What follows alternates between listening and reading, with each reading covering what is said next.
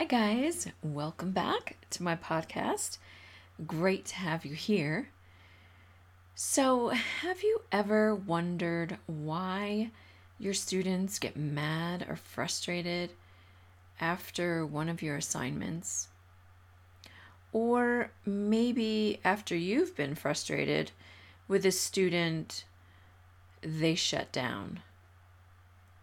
So, your reaction and the assignment could be triggers for them. So today we're going to go over a few examples of triggers that you need to be aware of. And please leave a review wherever you are listening to this podcast.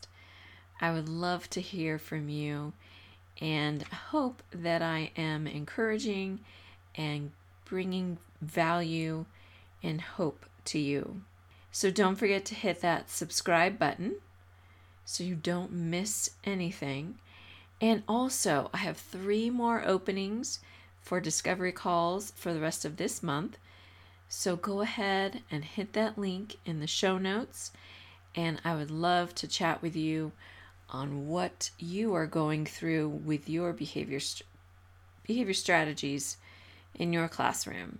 Hi guys, welcome to Behavior Strategies for Class, your podcast all about behavior strategies to help you in the classroom. Do you need more support and encouragement for your challenging students? Do you want proven behavior strategies that will help create resilient students? How will behavior strategies influence your class? You will make a difference in their lives and prepare them for success as a well-rounded person. And I'm here to help. I'm Diane Bachman, a behavior paraprofessional with over 10 years experience in special education, working with students from various backgrounds and disabilities, and I want to offer you hope. You will be a constant, caring adult in your students' lives, and building relationships with them will be essential to achievement and triumph, not only for them, but also for you. So we'll be discussing about trauma-informed care, social-emotional intelligence, sensory breaks, why are they important, PBIS, behavior interventions, MTSS, social skills, evidence-based strategies, and more. So listen in, and I have to say, Rita Pierson is one of my idols in her fight for students. And if you have not listened to her TED Talk on Every Child Needs a Champion, I encourage you to go do that today, because I want us to be our students' champion, because we were born to make a difference. Let's listen in to today's episode. So we just had this at our school. One of our students, she had to come up with 3 special events in her life. And I think the hard part is that some of your students are not able to really articulate why they're upset. Like, she couldn't really tell me why she got upset. And all I could think, like, she couldn't really come up with a good answer. So let me back up. Sorry. Kind of rambling here. I apologize. So the assignment was, like I said, 3 special events in her life. And she was just like, I don't know of any. I don't have any. There's nothing good. Just all straight negative right away. So I just started pulling things that I know that she likes to do, and things that she's done, at school, and just different things, because this is my first year working with her, so I don't really know her family background, like what they like to do, or if there are vacations or different things like that. So it was a little difficult for me to help her, but I just tried to pull things out. And she was just mad. She just didn't want to do it. She ignored it. She threw her pencil. So we had to give her a few minutes to finally come around, and then she was able to focus on one thing that happened. So she still didn't say, there really wasn't any major happy event that she could think of, or why that was hard for her to think of, you know? But anyways, so that's one example that we have, that I've worked with. Another one, of course, is the holidays. Some of our kids don't see their bio parents at all, or sometimes they were scheduled to see them and then they never showed up for that holiday. It's hard for them to sometimes get excited about holidays because I love Christmas. I love the holidays. And so I'm always super excited. What are you going to do? Where are you going to go? What are you asking for? What do you, and they're not happy. Sometimes school, honestly, is the safest, happiest place for some of your students. It's the place they feel safe. It's a place they feel cared for. It's a place they have food. They get a meal and snacks during the day. There's more than one adult, talking with them, engaging with them. They're with their peers. I mean, it's a cool happening place, as we all know, because that's where we're hanging out, is at school. So, I'm walking the halls, same as you. I'm in the classroom, same as you. And so I'm able to help out different kids throughout, not just our students in our program, but all of the students, and be able to love on and encourage them as you guys do. But anyways, so that's, again, sometimes school really is the safest, happiest place for some of your students.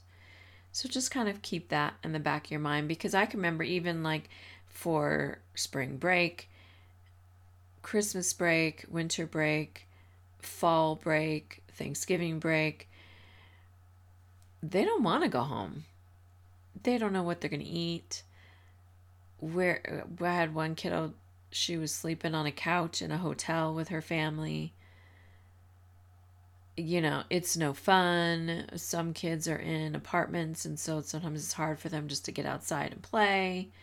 Just different little things, where at school they have all that. And those are some of the things that we have, a couple of the examples that some of the assignments have triggered some feelings and reactions in your students, in our students. And so to go over a few examples that you need to be aware of, and they seem kind of common, but just reminders again. So for example, of course, would be Mother's Day, Father's Day. Now, some of these kids, it may not be a huge traumatic event with them. Some it may just be, their parents are divorced and they're just sad about it. So they're not really, sure how to get excited about those holidays. Others, mom or dad, or maybe both of them are in jail, so they don't get to see them. Some are abusive, and maybe unfortunately they could still be in that situation that we don't know about. Sometimes, unfortunately, their parents have died. I mean, hopefully you guys are able to get some of that background information. I mean, and not to say you're not going to celebrate these holidays, but I think it's just being sensitive. I've seen teachers be like, okay, so for Mother's Day, it's for grandmother, it's for aunt, it's for, a cousin, maybe, a friend who's been helping take care of them. Any female in their family, they can write or make whatever project for that person. So not specifically just mom. I mean, the same for Father's Day. They say your grandfather, your uncle, somebody else in your family. I mean, And I'm sure in your school as well, you have a lot of grandparents that are taking care of their grandkids. And they're the main caregivers, they're the guardians. And so it's great to say this is for grandma. Like, it's not necessarily for mom, since mom, some of our kids don't even know who mom is. Sometimes their parents are on drugs and they're gone. They're MIA. So they haven't even met them. Or we've had other students who were working on getting visitation. And sometimes you'll have those students and they come back after the weekend of spending with mom and they're just kind of a hot mess until they get back. And it's so hard with these little ones because they can't, and I'm talking like elementary level, for the most part, they cannot express to you what all of these emotions and feelings and everything that they're going through when they're trying to do visitations. But I'm just saying, so Mother's Day and Father's Day can be a big trigger for some of your students. So just being aware of that. So the second example would be, like I spoke about, like a special event or a holiday. It's great because some students are super excited about the holidays, super excited to share. And so we want those who may be triggered by this, they're kind of withdrawn, or some are angry, or some are, making fun of the other students because they have this. No, like we don't want them, of course, to react in a mean way towards other students that have happy, exciting events going on. We want them to be able to be happy for their friends as well. And then, of course, it goes the same way, that those students should be empathetic towards the other students. And so we're, again, bringing back social skills. So, all of this works together in helping your students learn and grow from each other as well. So another example that could be a trigger is a birthday.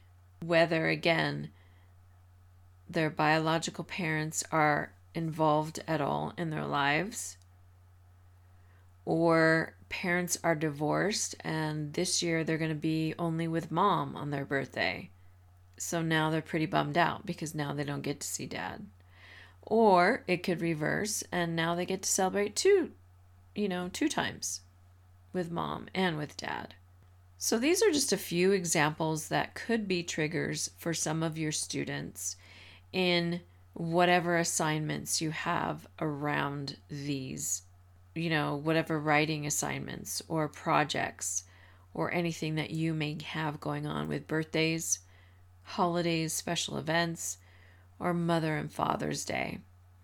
And so these are just a few examples to keep in mind, like I said, for some of your students, because their traumatic events don't come out usually as words.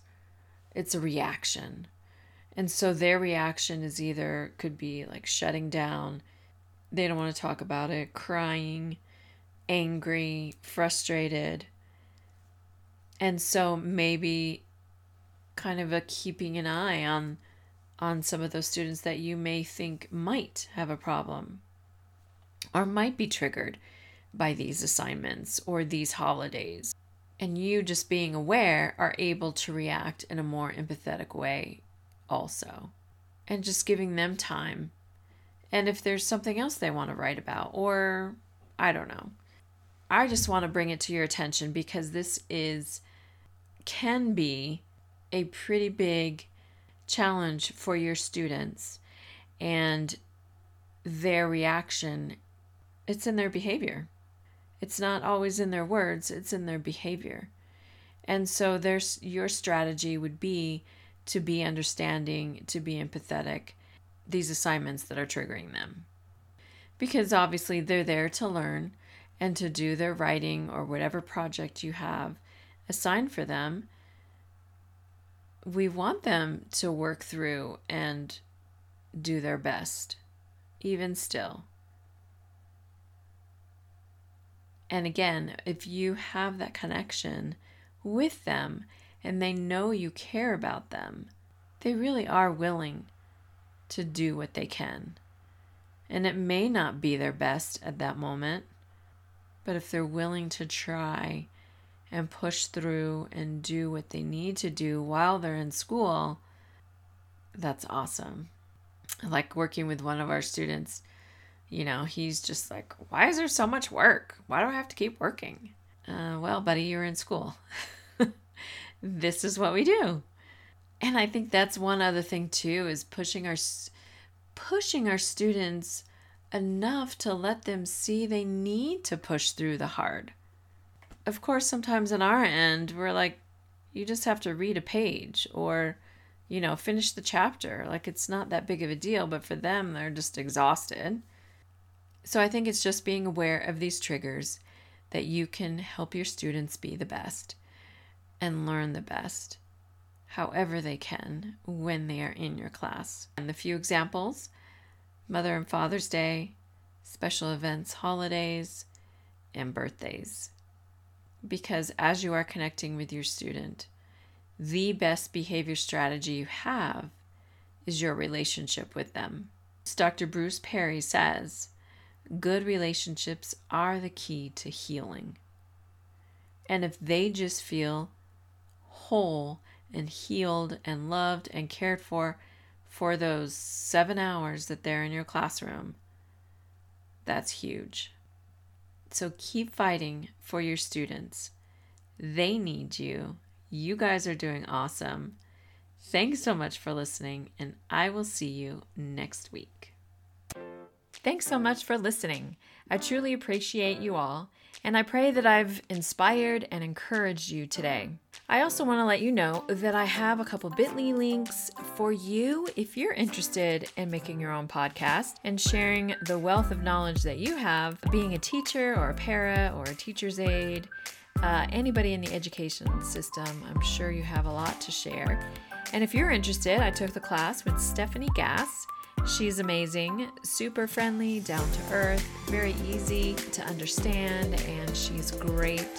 So I have a bit.ly link for you for Podcast Pro University is where I learned how to do this. And that is bit.ly/behavior, PPU, 4, and U, as in the letter U. So Podcast Pro University, bit.ly/behavior, PPU, 4, and the letter U, if you're interested. Also, to get your free printable of all the 6 evidence-based strategies, there is another bit.ly link, and that is bit.ly/6 for free. 6 for free.